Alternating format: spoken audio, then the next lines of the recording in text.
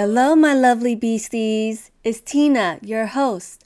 Welcome to the Courageous Inner Beast, the place where you feel inspired to get up and charge with courage in anything that you do, and to not let fear creep up and say, "Don't do it." It's time to hush them and do you. In today's minisode, we are going to dive into the cliffhanger that I left y'all in. Self-awareness! Yes, being self-aware seems foreign, but in order for courage to stick, really stick in the fucking mud, we need to be aware of how it navigates through our mind and body. If you're like me, and throughout your entire life, your intention has always been with other people, being aware of what goes inside of you is like seeing aliens. Your sole purpose in life was to serve others and not think about balancing it out within yourself. So, growing up, I was known as the good, obedient, never rocking the boat kind of girl. I didn't think much of what my life would be like if I chose myself. Really, I did not. So, let's just skip over my teens, because what is self-awareness? I've never seen it before. The fun part was in my mid-20s during grad school when self-awareness evolved. I got a degree in counseling, so, all the skills I learned from school, I applied it to my real life. Well, damn it. Because now I'm like, holy shit! Mostly talking to my inner critic. Can you just shut up, please? I don't need all this failure talk now. I don't need you to remind me of the mistakes that I might do. Just hush. But at the same time, I'm thankful because now I can choose. I can choose what I want to do, what I want to say. I am free. Okay, maybe not completely. In school, I learned to also ground myself when I'm in stressful, anxious situations. Sometimes I forget to ground myself, but I'm human. I also learned to sit with my feelings, which means when you're feeling a feeling, usually a negative, you sit down to a chair, floor, bed, what have you, and let it ride. Really, you sit with it. Yeah, it's not easy at all. Not at all. I'll give you an example of what goes through my whole being when I'm sitting in my stress or any kind of feeling. My chest and legs start feeling really tight and uncomfortable. I'm already hyperventilating a little bit. My emotions are bouncing everywhere, looking for a way out to not actually feel the feelings.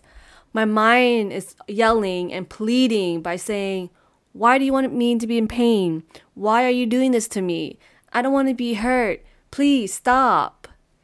Everything here is happening simultaneously. This part is so scary because so many things are happening and I just want it to be all numb. It's just all too much. Because of this, I would tend to watch TV, go on Instagram, Facebook, any kind of social media, and even playing video games. I distract myself and I don't even notice this shift. That I'm just doing something that I don't want to do. I don't want to feel this feeling. But if I sit with it using a doting and loving mindset, I can visually imagine myself as a parent, friend, or whoever and talk with my inner self. I give her all the love and joy that she deserves, that I'll be right here sitting with her riding the stress wave. When I give that love and patience to myself, I am letting myself know I'll be all right. I'll be safe and secured. What I'm doing is soothing my inner child that everything is not there to get her. We are all good.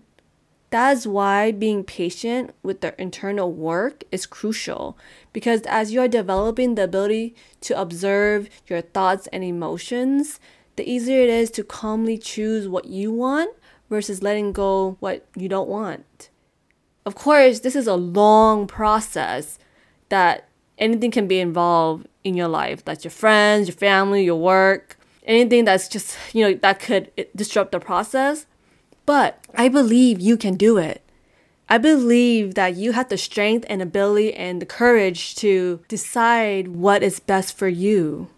I'm still in this process and I'm working on it, so I'm here with you.